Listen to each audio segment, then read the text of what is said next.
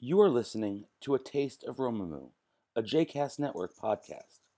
For more information about Romamu, please visit romamu.org. For more information about the other JCast Network podcasts and blogs, please visit jcastnetwork.org. In the Talmud, there's an argument about whether this book belongs in the Bible, because people might go around singing it and thinking it's a love song, and Akiva says, well, the Bible is holy, but the Song of Songs is the holy of holies, because the Song of Songs is the story of God's relationship to the people, right? But it's veiled in this story of lovers. And so, it gets snuck in, and it has stayed. And that's actually how not only Jewish but Christian tradition has interpreted the book, is that although it appears to be a book about human lovers, it's really a book about the divine love story. I don't know if that was the original purpose of the Song of Songs. It bears a lot of relationship to Egyptian love poetry. It bears a lot of relationship to the language in the ancient Near East around kings and love. Before ancient Israel, one of the rituals for anointing a king was the night with the priestess. This was actually a ritual that was performed in ancient Sumer and ancient Canaan. It may actually have been performed symbolically rather than actually. Like, it's not clear that it was always performed with a real king and a real woman. Like, sometimes it appears to have been enacted with statues and not necessarily skin on skin. And of course this gave rise to all kinds of anxiety about sacred prostitutes. But probably in the cultures that this happened, it wasn't like a widespread thing. Like, you could have a sacred, sex worker hanging out on every corner. It was a particular thing that was done for kings. And by the way, it was done in ancient Ireland also. Like, it actually went. This was a widespread custom. And what it represented was the priestess was the land, right? She represented the goddess and also the land. And the king's union with her meant his union with the land. And some people think the Song of Songs has some relationship to that tradition because it talks about a king. And the woman in the Song of Songs often calls her lover the king, even though he appears to just be a shepherd. So it's not clear whether he's the real king or whether he's just her king. And I say this because we have to understand some of this background in order to enter the Kabbalistic material on the Shekhinah as lover. Because if you don't, have some sense of this background, it's hard to understand how they got where they got in the Kabbalah. That there was this sense, really beginning with the ancient Near East, that sexuality was not only a prosaic matter, but was a sacred matter. And that the union of people in sexual relationship was at least potentially... hi. That's okay. Oh my gosh, we didn't do our altar thing, and I'm already in the middle of my lecture. I'm going to figure out how to work it in. Okay. And the union of... Good night. Thank you so much. And that the union of lovers represented the coming together of powerful forces, powerful cosmic forces. And there are places in the tradition where you see this. And we're going to really talk tonight about the way that the Shekhinah in the Kabbalah became one of the partners in what is called, by people who study myth, the sacred marriage. The sacred marriage is really any sexual act or any symbol of sexual act that happens in ritual, right, that is meant to evoke cosmic union. Right, so who saw Tom Hanks? Who saw... No. Dan Brown. The Da Vinci Code. Okay, if you saw or read the Da Vinci Code, right, there's all kinds of stuff about sacred marriage in there. Right, it's a widespread Western trope. Right, is the idea that the union, and usually the union of a man and a woman, although there's actually lots of homoerotic themes in the Kabbalah also, represents represents some sort of sacred union of opposites. Okay. So that's where we're going tonight. And before we go there, I'd love to pause just for us to go around and see. Let's do names. I think we even have. I think we have a good reason to do that. And if anybody wants to mention what they put on our cloth, or what they would put on our cloth tonight, please feel free to do that. As I'm hearing you all talk, I'm remembering and realizing that there's a real tension in the Kabbalah around this whole issue of love and romantic love. Because on the one hand, there's a way that this whole notion of mystical love sort of frees you from the idea of that you have to find your love in the human realm, right? Because, really, for in the understanding of many devotees, right, God is the lover, right? God is the beloved, and you might meet that beloved through people, but there is the focus is on the human divine relationship. And the Kabbalah had a lot to say about ways that being with a partner, right, was a way of bringing the divine energy of union into the world. So that they understood, from the Zohar on, it really starts in Sefer HaBahir, which we started with a few weeks ago, where they begin to talk about the notion of the divine marriage, which was new and different and, weird, from the perspective of previous images of God in Jewish tradition. But by the time you get to the Zohar, there really begins to be this sense that God requires marriage within God's self. That there are elements within God that are separate, that require to be brought together in order for the world to be whole. And that humans coming together, right, or humans enacting wholeness in other ways, are helping to facilitate this divine union.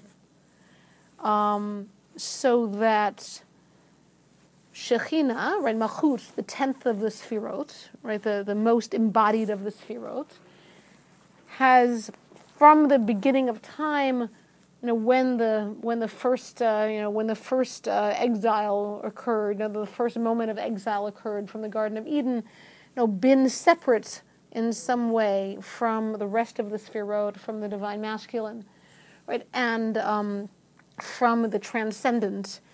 And that the metaphor that the Zohar uses for this is that she's been divorced, she's been abandoned, she has been, she has left, her heavenly spouse.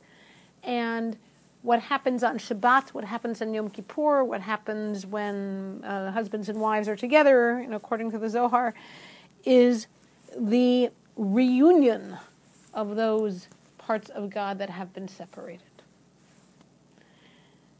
So that is one aspect of how the Shekhinah, plays the role of lover, and often specifically the role of bride. Tonight, I think we'll look a little bit at Lecha Dodi, right? When we say Lecha Dodi, and we turn around to the back of the room, right, and we're reciting this medieval poem about, actually, let's look at it. Let's look at it. It's here, page 49 and 50 of your packet. So this is actual liturgy. Like, this is actual, this is not just, esoteric stuff for, people who are interested in it, right? This is what, Jews, in Ashkenazi traditions around the world recite as Shabbat is beginning. And so, some of you are accustomed to hearing this poem in liturgical contexts. So what's it about? What have you always thought Lecha Dodi was about? What do you feel when you say it or hear it? Destruction and resurrection. Okay, so there's a rebirth theme, right? It mentions the exile and the city sad, and right, she's abandoned, and then God returns to her. So there's a rebirth theme. Okay, what else is in it? Think of welcoming the Sabbath bride. Okay. So I think of, as we are welcoming Shabbat, we're welcoming the beauty and the sacredness of what a bride brings, and so it's a holy, moment. Great. entering. Like the divine energy, like welcoming the divine energy in and separating out from the week and the tension of the week, the mundane, and then entering into this holy time period of Shabbat. I also feel the opening of heart and love. Okay, great. So the origin, the idea for this poem really starts in the Talmud, where the Talmud talks about people going out into the fields and saying, welcoming Shabbat by saying, "Come, O bride." It doesn't really say why. Like, why call Shabbat a bride? Like, that's really not in the Talmud, except, to relate to what Karen said and what Jamie said, that it has something to do with this idea of the holiness of the Shabbat. The Shabbat is like the way that you get up to honor a bride who walks into the room in a traditional wedding setting, right? It's like the same idea that you honor the Shabbat as it enters. But the Kabbalists took this in an even more explicit direction. Right? For the Kabbalists, when the Shabbat bride is entering, the Shekhinah is coming to the room, and what is she there to do? Right? Who's the Dodi? Right? In the poem, the Dodi are the companions, right? But the Dodi, the beloved, right? Who's the beloved? God. Right? The Kadosh Baruch Hu is there, right? Standing at the standing on the bima to meet the bride, and we're all there witnessing this coming together. Right, which represents that on Shabbat, what's broken is made whole. Right, the bridegroom and the bride are no longer separate.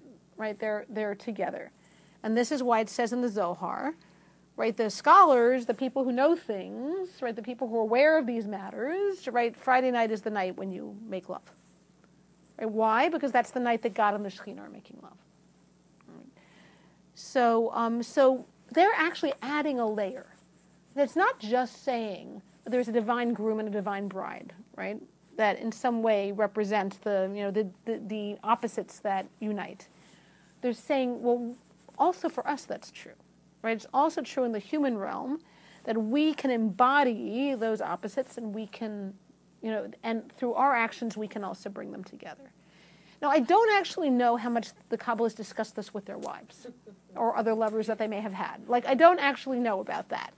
I don't know if they, talk to their wives about the idea that, they represented the Shekhinah. I don't know. Maybe they did, but, they don't say, so I don't know. I mean, it could be that this was, a beautiful, a beautiful imaginative, enhancement to their lovemaking. Or it could be that, the Kabbalists are thinking about that, and meanwhile they're not really, paying that much attention to the reality. But it could have been different from person to person. I have no idea. But I just find it interesting that they saw this link between people and God. And God as split couple that needs to be united. So if you look at Lecha Dodi, all right, this is my translation, which is a little bit free, but Shemor v'Zachor b'dibor echad, right? That God, right? That there are two versions of the Shabbat commandment and the Ten Commandments. One says Shemor, keep. One says Zachor, remember. The Midrash is God said them both at the same time. But in the Zohar, Shemor is the Shekhinah and Zachor is the I think it's the other way around. Shemor is the masculine and Zachor is the feminine. So they're actually already hinting at the divine wedding here, and cause us to hear them as one, right? God is one. God's name is one, right? And when the Zohar says God's name is one, the Zohar means that in God's name, the Shekhinah and the Kadosh Baruch Hu are united. Right, the Yud Hey and the Vav Hey, right, are the uniting of the masculine and the feminine in God's name, and then Luria takes that in a new direction. If you look down, so Mikdash Melech Ir Melucha is about the royal shrine in Regal City, right, the temple, the holy city, right, arise from your darkness. You've sat in the valley of tears for too long. God is going to have compassion on you. So here's the Kabbalistic question. Who or what is the holy shrine?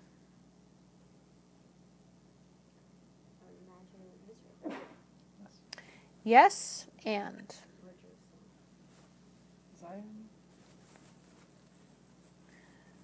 All right, remember, buildings are always the Shekhinah, right? The temple is the Shekhinah, okay? So when they say, "O city, O temple, you've mourned too long," right? They're talking to the people, because one of the names of the Shekhinah is Knesset Yisrael, is the community of Israel. So we are also an embodiment of the Shekhinah.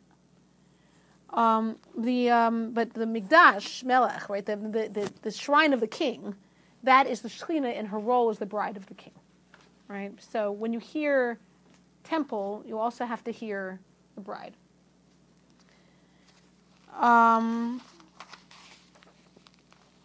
So take a look on page 50. I'm going to jump down a little bit.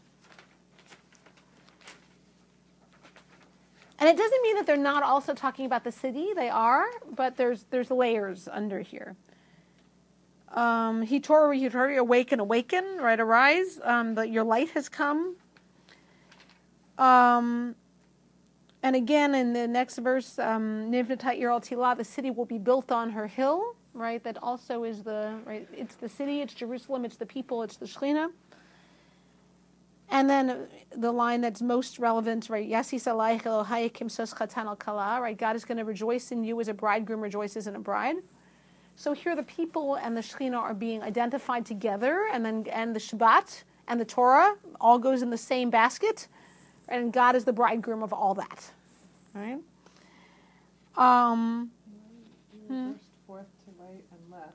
Yaminu Shmol Tifrotzi. It's a quote. He's weaving all kinds of quotes from the Bible together, right? That has to do with like the people are returning to the city. It's the time of the Messiah, right? Everyone is bursting out in dance. And through the hand of the Ish ben Partzi, the man, the son of Peretz, that's the Messiah, right? Peretz is the ancestor of the house of David. So the son of Peretz is the Mashiach. So in other words, in the messianic world, right, everybody will be redeemed. And finally, right, come in peace. It's in the traditional version. It's a Teret Ba'ala, crown of your husband, of her husband. Gam b'simcha u'b'tzahala, in joy, in rejoicing, amid your faithful people. Your treasured people, boi kala, right? Come, O bride. So they're layering the original understanding of the people as God's bride with the understanding of the Shekhinah as God's bride, right? They're reading both those things together. So that's what you're singing. You're having the sacred wedding. You thought it only happened in secret Magdalene cults, but no, it happens in shul. What exactly, and I'm embarrassed to ask this question because I sing it every week and I have no idea what I'm saying. What exactly does Lechado Di Panei Shabbat mean? Great. What does that Thank mean you. exactly? Lechado I Di. think it's not translated, and I never know what I was saying. Great question. Lecha, to like Abraham, to go forth. Lecha Dodi, go forth, my beloved. Or my friend, my beloved. Likrat is to welcome. Kala, the bride. So come, beloved, or go, beloved, to welcome the bride. Panei Shabbat, face of Shabbat, the face of Shabbat, Nikabela. Let's welcome her, let's receive her together. So that's what it means, Lecha Dodi. So we're saying to one another, come, beloved, let's go out to the field to greet the Shabbat who's coming. But also Dodi is the divine masculine, right? Right, it's like David, right? Dodi, right? My beloved, to greet the bride. So the people are also bringing, right, the bride and the bridegroom together. It's like at a wedding, right? So when you do Lecha Dodi, it's a little wedding in the middle of the service, right? And then everybody turns to bow to the bride. And then you turn back to the center, meaning the bride has now entered, right? And, the focus returns to the front of the shul. Some people understand this, dyadically. Some people understand this alchemically, that this has to do with the marriage of pieces of the self. Right? Just as, right, God is one and yet all this marriage stuff is still occurring within God. Right? That there are different pieces of us that need to be united, and that this wedding is a way of talking about the ways that we bring the different parts of ourselves together. But my recollection is that in Spot, there is a custom of them bowing Yes. in the fields Yes. towards Jerusalem, because Jerusalem had been destroyed, Right. and the temple was? The custom was originally mentioned in the Talmud, but it was the Kabbalists of Sfat who made it live. Right. They would go out to the field to welcome Shabbat. That's how Kabbalat Shabbat started. There was no Kabbalat Shabbat until the Kabbalists of Sfat. One of Luria's contemporaries, Alkabetz, wrote this poem for that occasion. And Jerusalem was the place where the Shekhinah had gone into exile with the people and where the temple would be rebuilt, meaning that the divine marriage would have happened and that the union wouldn't, the exile would no longer be in effect. Right, the union of the broken that. Right.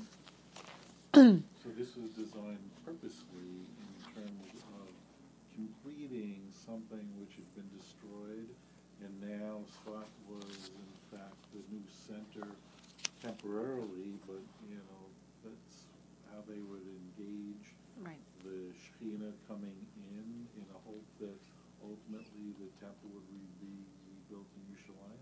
Sure, though for them the temple was a cosmic temple, so I don't know how they understood the rebuilding of the temple. I'm sure they meant it literally, but they may also have meant it in many other ways that were not literal.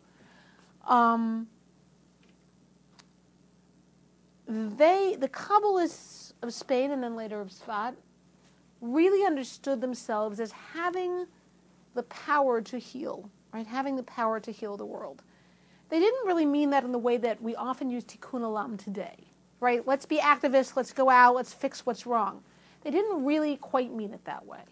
They meant that by doing the acts that they could do, by observing mitzvot and by doing acts of chesed and by doing Kabbalistic practice, that they were in some way healing the invisible brokenness of the world, and when that was healed, the world would automatically turn into what it was supposed to be. So they were cosmic activists, right? Not necessarily in the sense of they felt that they personally could fix the brokenness, but that together we had the potential to fix this. They also had a very they believed in reincarnation. They believed they had a very interconnected view of things, right? That all little actions mattered. You could be, nice to a frog because it might be some Rebbe who was working off a sin, they really, they thought those things, Isaac Luria would tell you your past lives and what you needed to do to repent for all the sins you committed, They really saw the cosmic drama as being very big, but that we had a part in it. We had a part that we were able to play. Do you think they lived? Is there any evidence that they actually lived differently than classic Orthodox or classic? Well, they lived like Jews. I mean, they lived like Orthodox Jews. So, but they meditated, they chanted, they, had sacred sex. At least that was how they understood what they were doing. They did stuff that they had special kavanot that they would recite before prayers and mitzvot to facilitate the union of the Shekhinah with the Holy One of Blessing. They had stuff that represented their belief system, but they lived like, they lived in Jewish communities. They weren't their own thing. You hear today people saying, oh, Kabbalah isn't really about being Jewish, it's really its own. You hear this in, certain places, and this is narishkeit, this is nonsense. They function within a Jewish environment, but they had a whole layer that they had added to that, that was different. Do you think it informed their, like you said, they didn't have the same understanding of tikkun olam that we do, but did it inform their approach to the law, or did they, do you know what I mean? Was there a flavor to the? It's a good question, and I'm sure it did. But what we should understand is the people who made Jewish law for us were Kabbalists. It's not like we have Jewish law and they did something else. Joseph Caro, who wrote the Shulchan Aruch, who was the single most important Jewish legalist, talked to the Shekhinah. He wrote about her. He had a Magid. He had an angelic.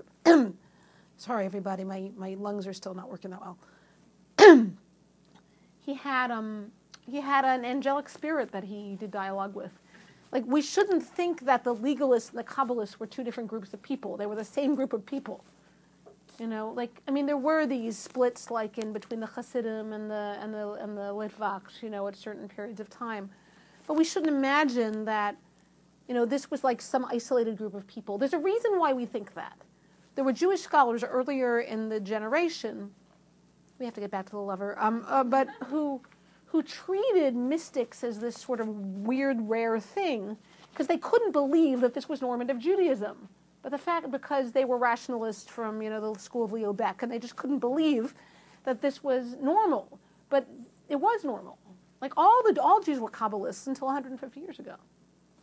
From the time of the Zohar until, 150 years ago, all Jews were Kabbalists. If they lived in lands that were touched by Kabbalah.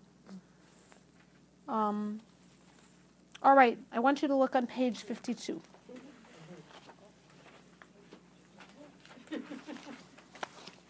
Oh, I need to know This quarter, if you want some. Yeah, I'm actually looking for this. Boy, okay. Who is willing to read the first quote on page 52?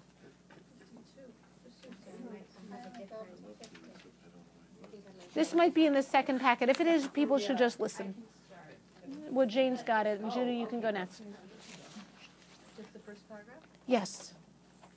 That night, the Sabbath, is the joy of the queen and the king, and their uniting. Therefore, a person must prepare his table on the Sabbath night so that blessings from above will dwell on him. Scholars who know this secret mate only on Friday nights. Zohar 2:63b. Yes, so that's in the Zohar. Wow, only? Only. That's the word that... Well, At least they know it's once a week. Jill, is there Yeah. a particular blessing before having sex? There is no blessing before having sex. Presumably, they thought one couldn't have appropriate kavanah in the moment. But there are kavanot. The Kabbalists did, in fact. There's a scene in a play called The Maid of Ludimir where the Maid of Ludimir is telling her husband to recite the kavanot, the proper intentions before having sex. They did write such things. But I don't. The most basic kavanah for any mitzvah is l'shem yichud kudsha brichu u'shechinte, for the sake of the unification of the Holy One of Blessing and the Shekhinah. That works for everything, and then they also wrote more specific ones for different moments. Okay, so that's the one I was telling you about. Now the second one is not about Shabbat; it's about the Shavuot. How many people here have ever participated in the Tikkun Leil Shavuot, and the custom is staying up all night on Shavuot? Does that mean we stayed up all night? Well, even if you didn't stay up all night, you went to the thing. We're not always successful. Okay. We try. So the Leil Tikkun is called the Leil Tikkun because the custom comes from the Zohar. Our Leil Tikkun means a night fixing. That's what it means, Leil Tikkun, night fixing. So this is the story about the Leil Tikkun, is the second quote here. Judy, you want to take it? Sure. Great. Rav Shimon was sitting and studying the Torah during the night when the bride was to be joined to her husband. For we have been taught that all the members of the bridal palace during the night preceding the Shekhinah's espousals are in duty bound to rejoice with her in her final preparation for the great day, to study all branches of the Torah. I did that night. I know. For these represent her adornments. The bride with her bridesmaids come up and remain with them, adorning herself at their hands, and rejoicing with them all that night. And on the following day, she enters the chuppah in their company.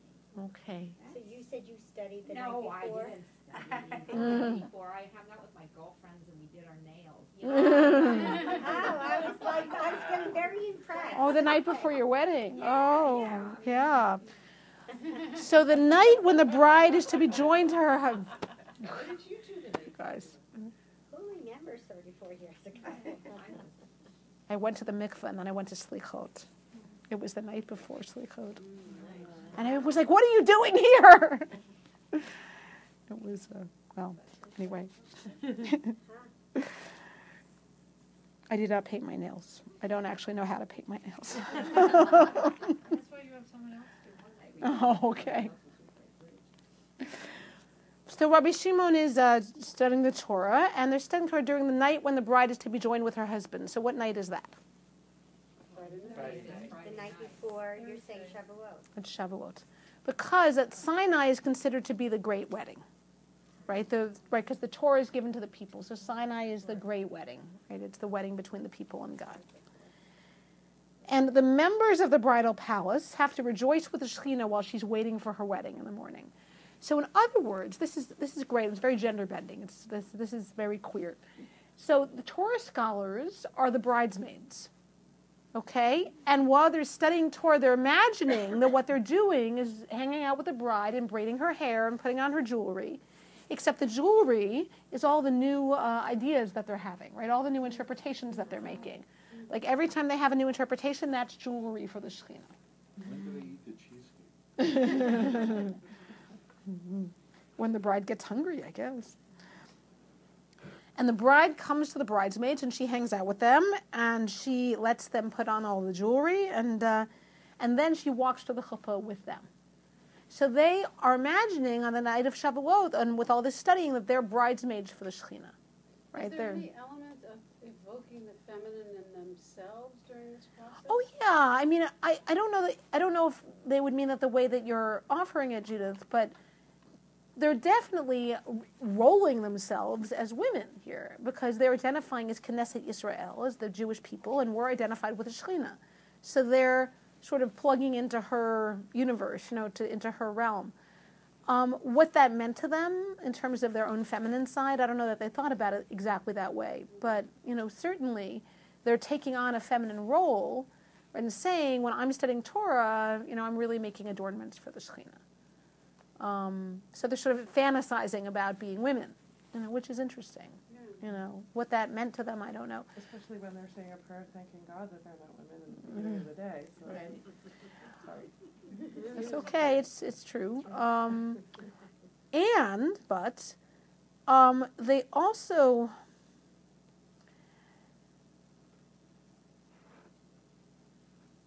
I mean, the Kabbalists are very, they're ambivalent about women, right? Welcome to the Western Civilization Club. They're ambivalent about women.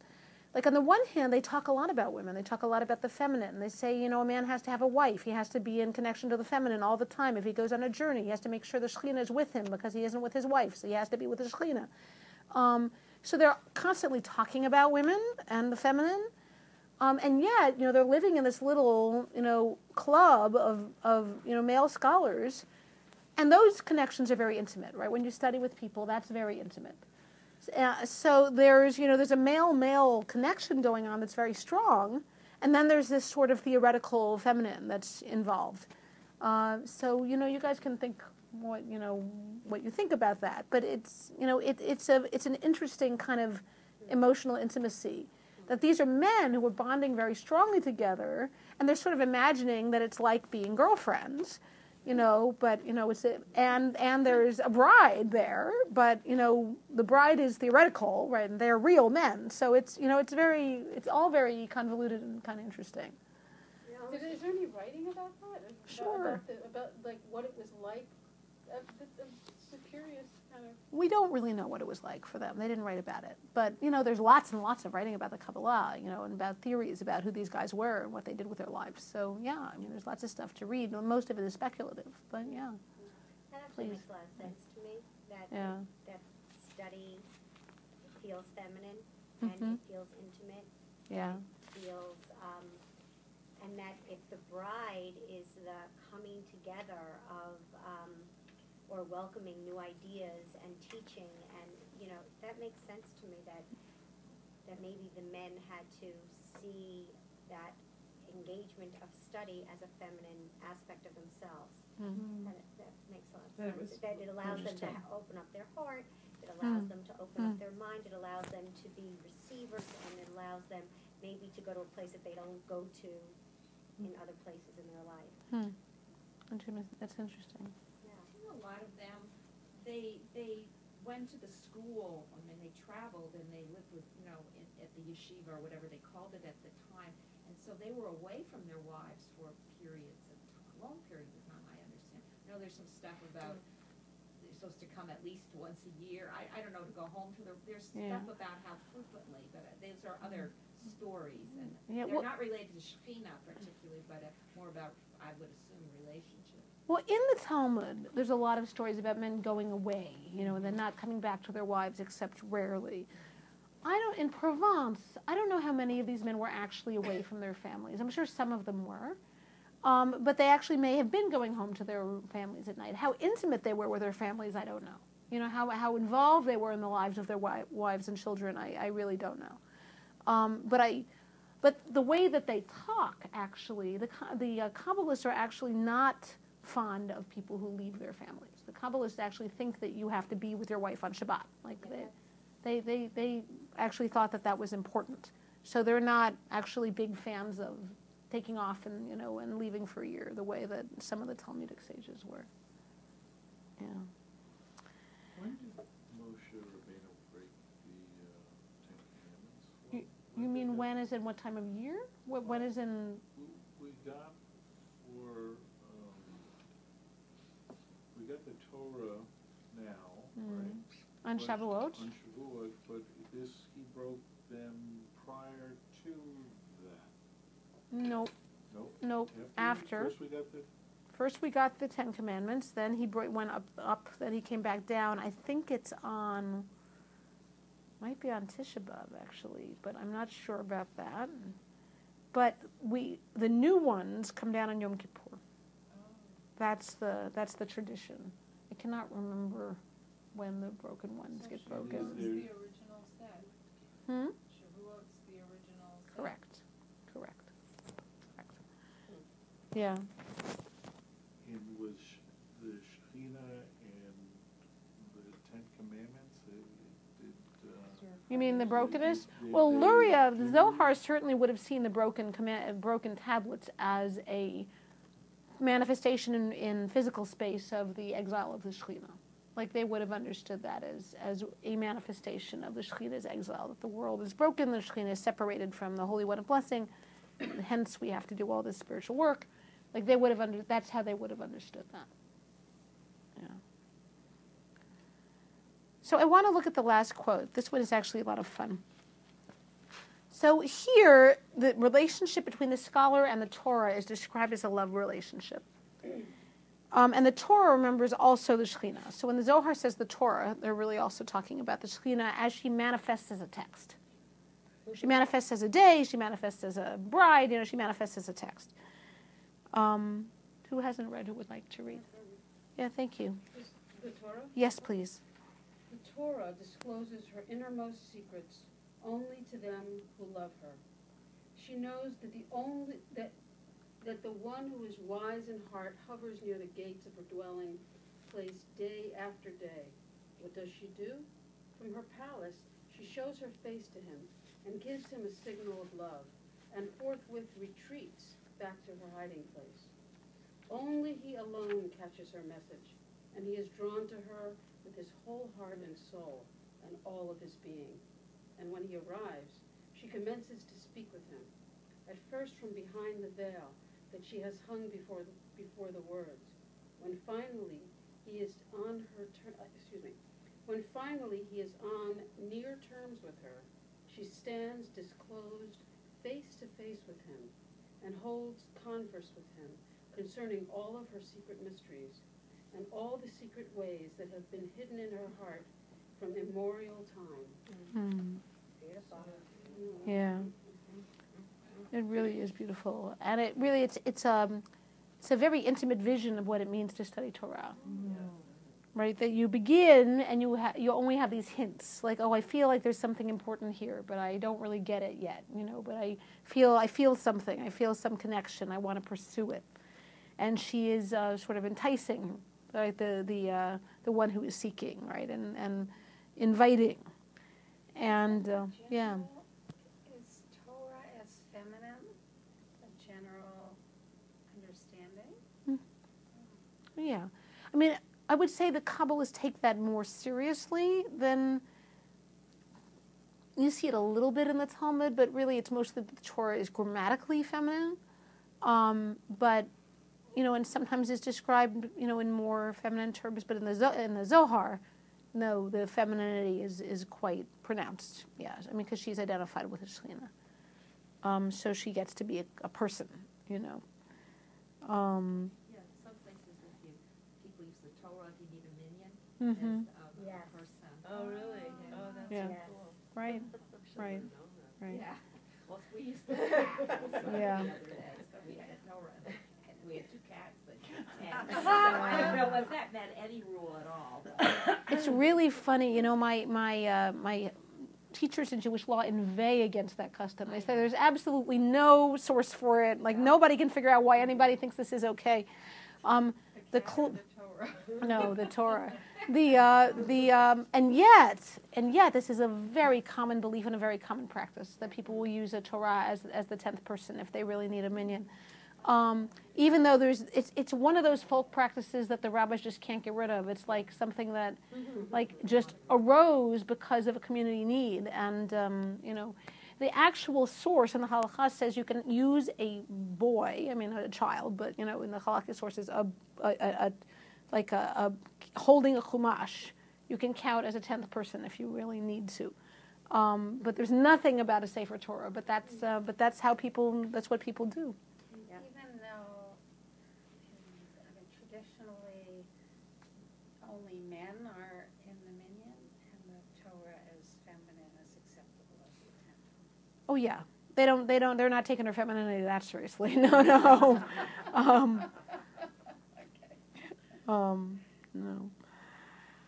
I knew So. you were going to go there, but I was for you. Well, it's very interesting because actually, right? It's interesting. Usually in our siddurim, right, the verbs and nouns around the Torah and pronouns around the Torah translate as it, right? It is a tree of life, right?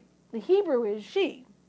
Now, there's good reason for translating as it. I mean, Hebrew calls things he that are it also. A table is he, right? A rug is she. It's like other languages in which there's no gender-neutral pronoun. But it's interesting to me, right, that we make that choice. So this she means it, but when we call God he, that's he, not it, right? So how do we make those, right? How do we make those choices around language, right? How do we decide, well, which gendered pronouns are really not gendered and which ones really are gendered? How do we think about that? When is it important to us and when is it not important to us? It's in lots of liberal synagogues now it's customary in English, right, to avoid the whole gender pronoun thing. It's customary to write the English translation in such a way that you avoid the gender pronoun issue. Right, so that you say, God brings the evening instead of he brings the evening, so that you use a gender neutral way of speaking, which I think is a good solution, and for me there's a way that I miss some of the richness of the Hebrew and the multiplicity of the pronouns, where God is a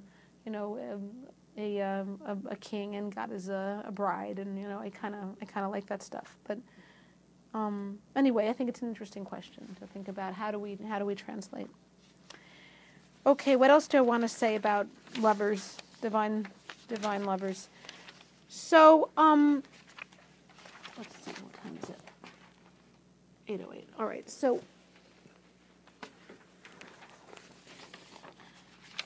let me just.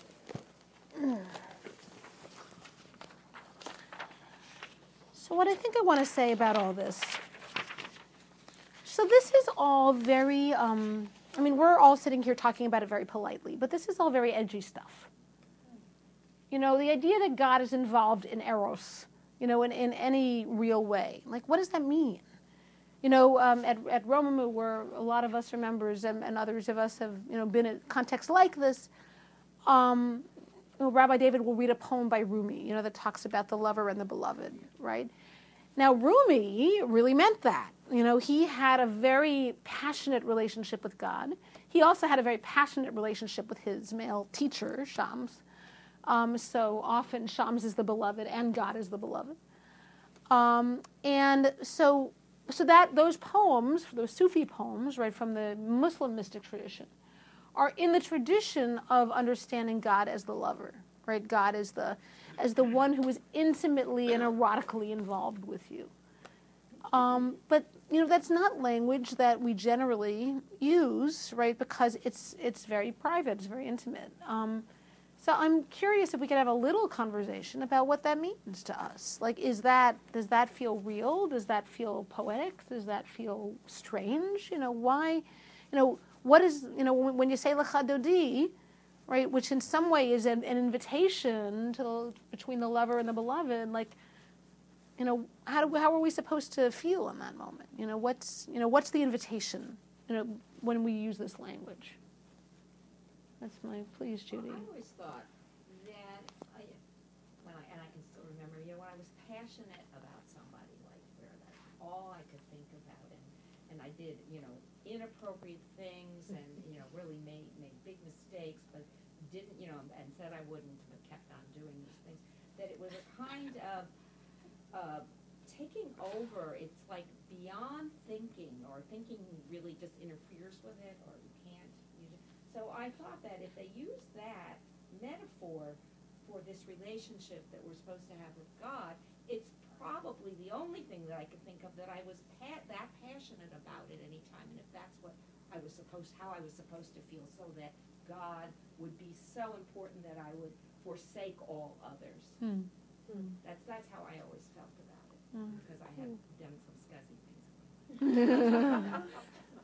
Thank you, Judy. That was vulnerable and fabulous. Thank you. I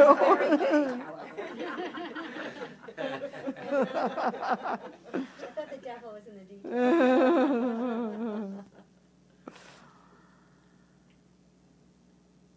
Wow. Lecha Dodi for me was always very intimate. Like, there's a difference when singing Lecha Dodi in a small gathering as opposed to a large congregation. For me, it's a totally different thing. Kind of difficult for me to get into, because, okay, I'm backtracking. Okay, I got way ahead of myself. In Israel, there was a family that we would always do Shabbat with, and he is Yemenite, so he would sing Lecha Dodi. That would just break your heart wide open. So this was the Lecha Dodi that I learned to love and enjoy. And then Romamu, and then then it's a group Lecha Dodi, which is like, oh, what, this is totally different. And it took a while for that to settle, because you get used to things being a specific way. And so for me, Lecha Dodi is always very romantic and very like old way things used to be, living in a small village in Israel, and on Shabbat was really Shabbat. So that's where I come from. Thank you. Please, Jane. Sitting here just now as you were talking, I realized that when I think of Lecha Dodi or pray on Shabbat, I do think of it personally as being emotional in the romantic sense, in the loving sense, but not in the erotic sense. It just never occurred to me to think of my erotic dynamic with the divine, but it has occurred to me now, so I would explore it. The point is, I haven't explored. I think I've explored somewhat. Me and the divine erotic haven't looked there. You're going to be look there. You might be getting a phone call. My number's listed. Beautiful. Wow. Well, and I think of God being everywhere, then it makes sense. Why not, sex drive as well? I'm thinking about what Judy said and about the ways that the mystics, us, the people who prayed, people who were connected to God, that there really was this sense of mystery and heat and confusion and overwhelm, that there can be these feelings in the spiritual realm in ways that echo, at least, or are similar to the ways that we feel when we fall in love. And this is hard to, like, as with love, this is hard to explain to somebody who hasn't felt it. Like it's like, what? You did what? Why? Go and try to explain something like this to anybody. Right. Why did I just do that? Right. But there's there's something about opening to that is really very powerful, and is a kind of even thinking about the possibility of it is a kind of antidote to the way that prayer can be almost a study of prayer. Like, oh, I'm going to understand this word, and now I'm looking at this word, and now the rabbi is telling me to turn the page, and there is, even if you're not bored, and often people are bored, but even if you're not bored, you may not necessarily be as deeply engaged as you would like. And to imagine then, so the beloved wants to talk to me, right? The beloved wants to reach me. The beloved desires my company. That's a very different way of thinking about what am I doing here when I'm praying. Why am I doing this? If you think about, like, I'm here to be in relationship with the beloved, with the lover. That has been for me, a powerful thing to think about. I remember once I'd come home from Israel, from my rabbinic year in Israel. I had just left my husband. I didn't know what was going to happen to me. I just sort of, left the only life that I had, And I was spending Passover with friends. And you know how it is when you're spending a lot of time with people you don't normally spend a lot of time with, and they're fabulous, and all of a sudden you're like, I need to take a walk, like this dynamic is too unfamiliar. And I went walking. They were on the Upper East Side, and I went walking in the conservatory garden, and it was the apple and cherry blossoms had just popped. And I was well aware that the Song of Songs talks a lot about the under the apple tree and the apple orchards, and the apple orchards is a place for love, and the Zohar also calls the Shekhinah the apple orchard. So I'm walking around the apple orchard, and I'm feeling, I'm having a moment of spiritual intimacy, and I'm like, like I really have this feeling of, oh my goodness, I really, God is here. Like I feel it. I got it. Like here it is. And wow, and then I went home and had matzo ball soup. But there was just this moment of, oh, it's really in me. Like my body is aware of this oceanic connection to the divine. Wow. I don't feel that every time I go to shul. But the idea that one could feel that, is a goad to my spiritual practice. So I think that's part of why I like this, this piece. And I'm sort of aware of my embarrassment in sharing this with you. One of the reasons that we don't talk about this is that, we just don't talk about our intimate lives that way, and also with our relationship with God. Like the parts that are most intimate are the most hard to talk about. But I think it's good to out ourselves about it a little bit, because otherwise then we never know that somebody else might be feeling that or wanting to feel that, or I think it's good to be in conversation about it. Karen, and then Jamie. The word to lose myself. That I don't think of when Jamie was talking. I don't think of God in a physical, erotic relationship, but I do feel that when I am most intimate with God, that I can lose myself.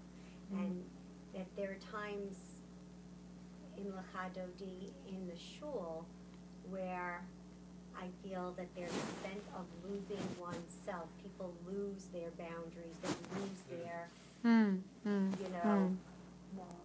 distance, they lose their duality. Sometimes there's that sense, sometimes there's that sense that we've lost ourselves. Yeah. And to me, when I feel most connected with the divine, there's this sense of joining in a way that I'm losing myself, and my connection is fluid. And that's, I guess that to me would be this intimacy that we're talking about.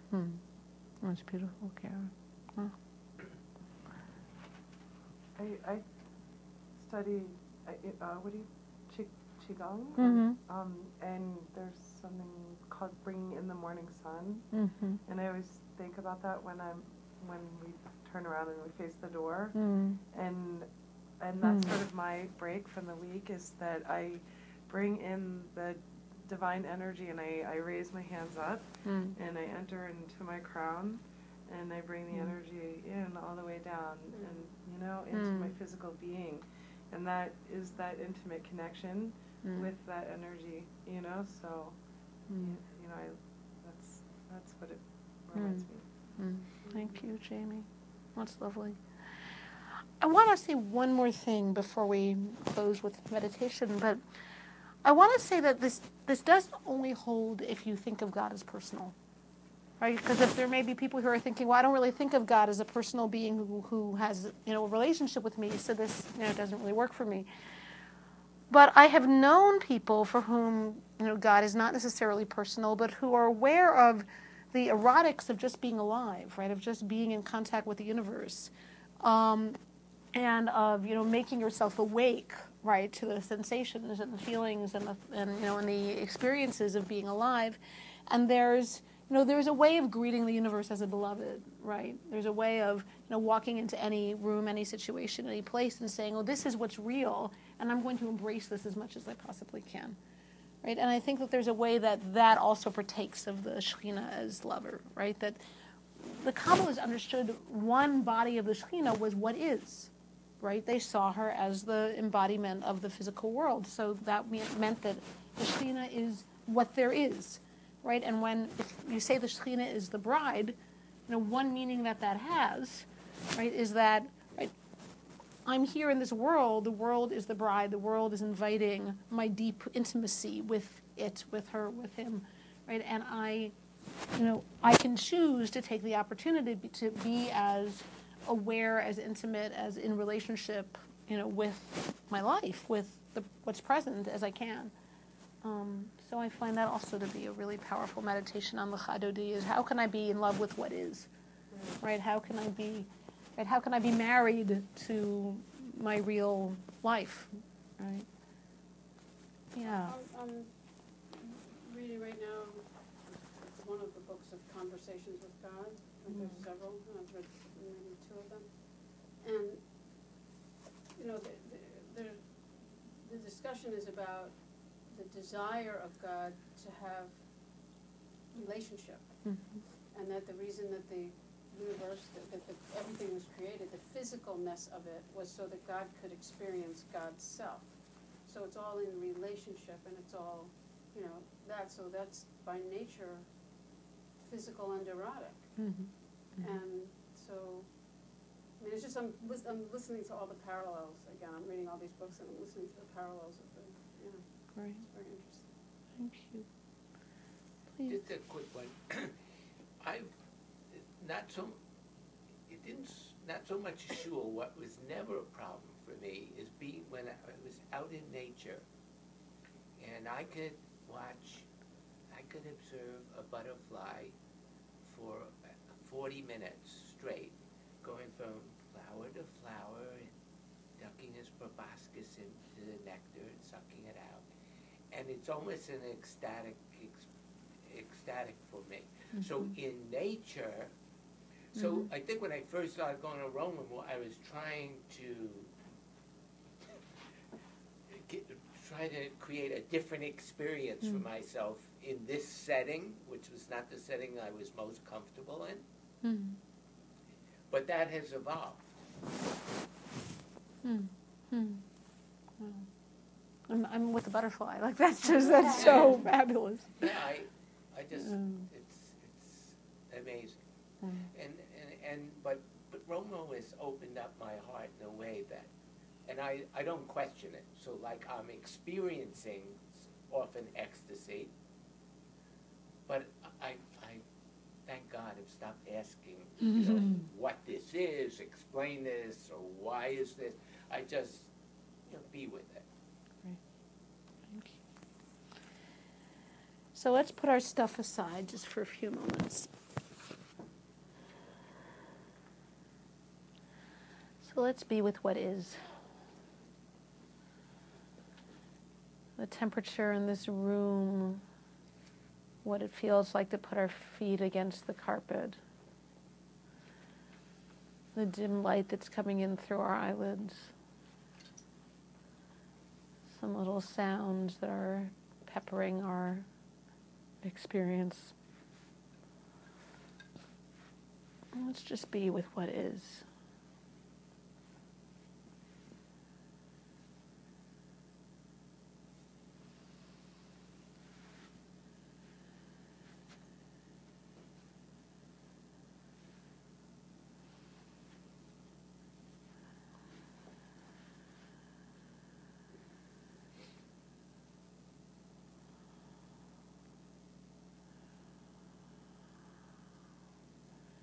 Being also with what is inside our body, feelings, sensations, emotions, memories.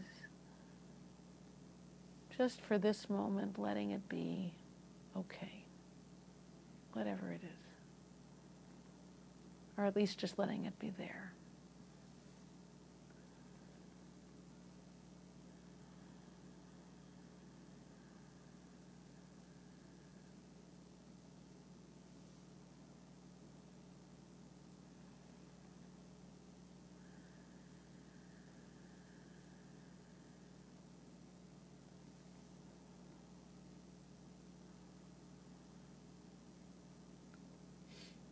Somewhere in all this is the beloved. Somewhere in all this is the lover, calling us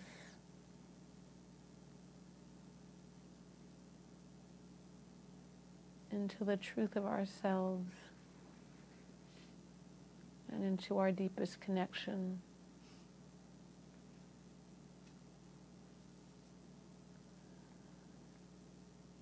Allow yourself for one moment to feel the love of the beloved for you. Just that, to feel the love of the beloved for you.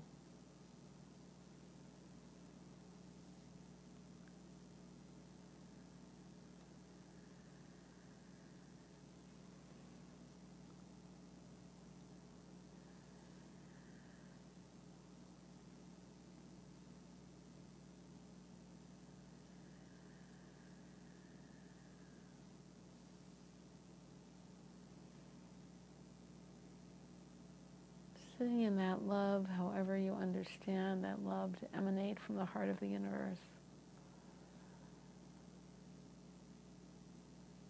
Just take a moment to be filled with love.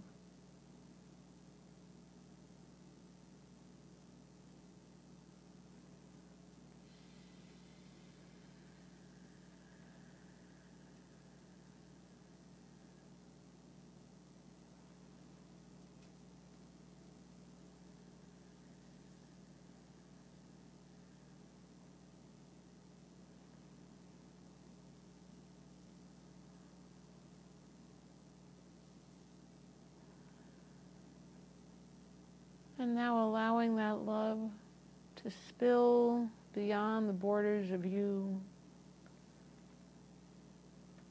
back to the lover, out into the world, sending it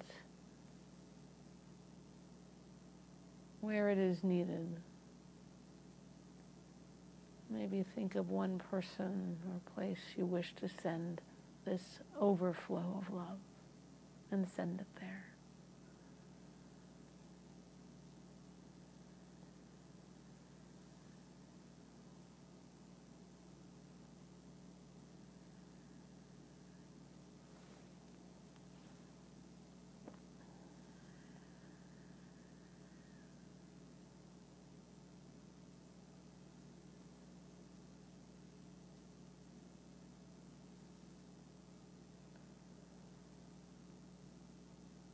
And now allowing the love to spill out further, to till it touches the love everyone else in this room is sending.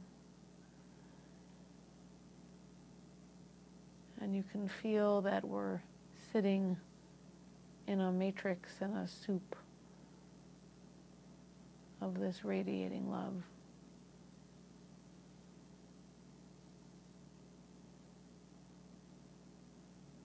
Coming from the heart of what's real, coming from the Shekhinah's heart. Take another minute to sit in the soup of love.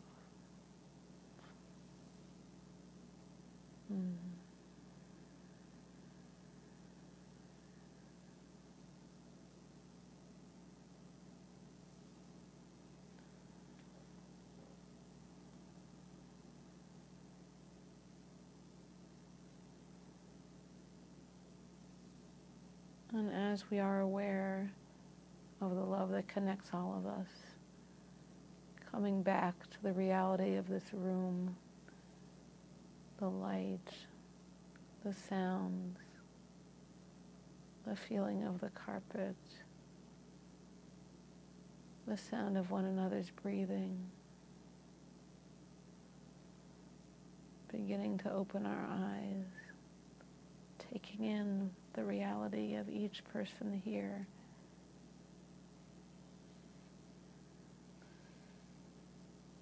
Saying to what is real, you are loved.